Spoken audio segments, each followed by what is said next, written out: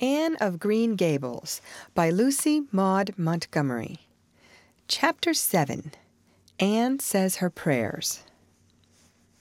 When Marilla took Anne up to bed that night, she said stiffly, "Now, Anne, I noticed last night that you threw your clothes all about the floor when you took them off.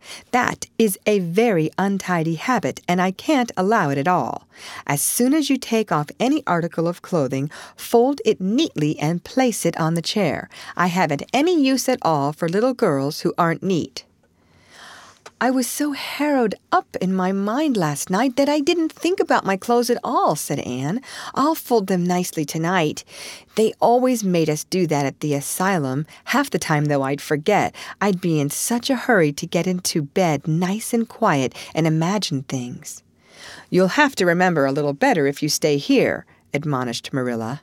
"There, that looks something like. Say your prayers now and get into bed."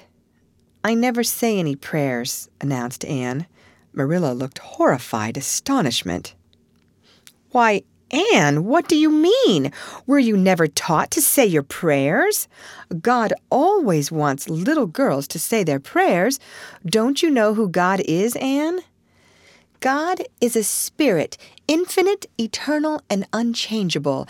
In his being, wisdom, power, holiness, justice, goodness, and truth," responded Anne promptly and glibly. Marilla looked rather relieved. "So you do know something then, thank goodness. You're not quite a heathen. Where did you learn that?" "Oh, at the asylum Sunday school. They made us learn the whole catechism. I liked it pretty well. There's something splendid about some of the words. Infinite, eternal, and unchangeable. Isn't that grand? It has such a roll to it, just like a big organ playing. You couldn't quite call it poetry, I suppose, but it sounds a lot like it, doesn't it?" "We're not talking about poetry, Anne. We are talking about saying your prayers. Don't you know it's a terrible, wicked thing not to say your prayers every night? I'm afraid you are a very bad little girl." "You'd find it easier to be bad than good if you had red hair," said Anne reproachfully. "People who haven't red hair don't know what trouble is. Mrs. Thomas told me that God made my hair red on purpose, and I've never cared about him since. And anyhow, I'd always be too tired at night to bother saying prayers. People who have to look after twins can't be expected to say their prayers. Now, do you honestly think they can?" Marilla decided that Anne's religious training must be begun at once. Plainly, there was no time to be lost. "You must say your prayers while you are under my roof, Anne." "Why, of course, if you want me to," assented Anne cheerfully. "I'll do anything to oblige you. But you'll have to tell me what to say for this once. After I get into bed, I'll imagine out a real nice prayer to say always. I believe that it will be quite interesting now that I come to think of it." "You must kneel down," said Marilla in embarrassment. Anne knelt at Marilla's knee and looked up gravely. "Why must people kneel down to pray? If I really wanted to pray, I'll tell you what I'd do.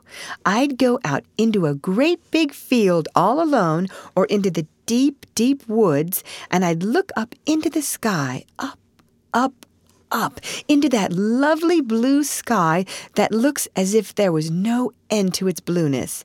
And then I'd just feel a prayer. Well, I'm ready. What am I to say?" Marilla felt more embarrassed than ever. She had intended to teach Anne the childish classic, "Now I lay me down to sleep."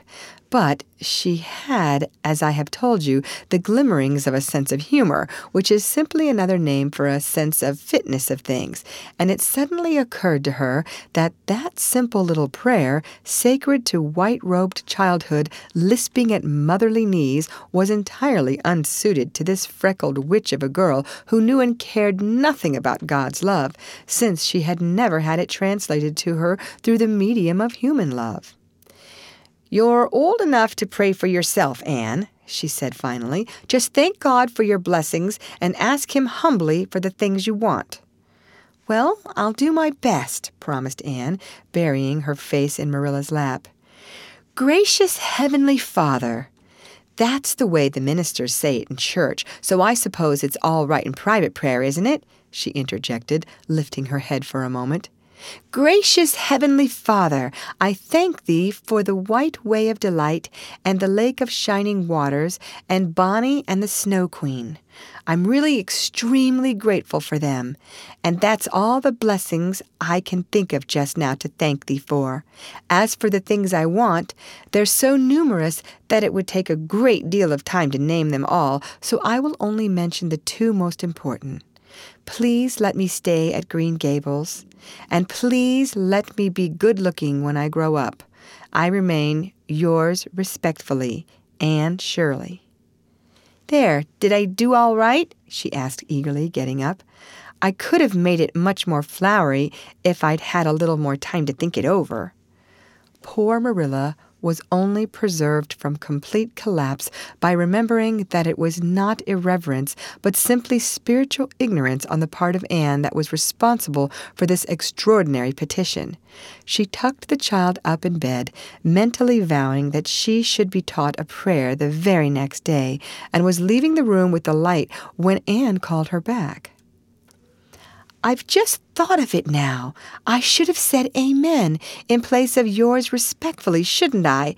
The way the ministers do. I'd forgotten it, but I felt a prayer should be finished off in some way, so I put in the other. Do you suppose it will make any difference?" I don't suppose it will," said Marilla. "Go to sleep now like a good child. Good night." "I can only say good night tonight with a clear conscience," said Anne, cuddling luxuriously down among her pillows. Marilla retreated to the kitchen, set the candle firmly on the table, and glared at Matthew. "Matthew Cuthbert, it's about time somebody adopted that child and taught her something. She's next door to a perfect heathen. Will you believe that she never said a prayer in her life till tonight? I'll send her to the manse tomorrow and borrow the Peep of the Day series. That's what I'll do. And she shall go to Sunday school just as soon as I can get some suitable clothes made for her. I foresee that I shall have my hands full. Well, we can't get through this world without our share of trouble.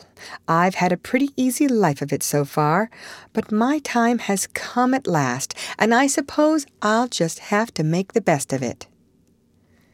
End of chapter. Read by Lorraine Montgomery for Lit2Go on the web at fcit.usf.edu.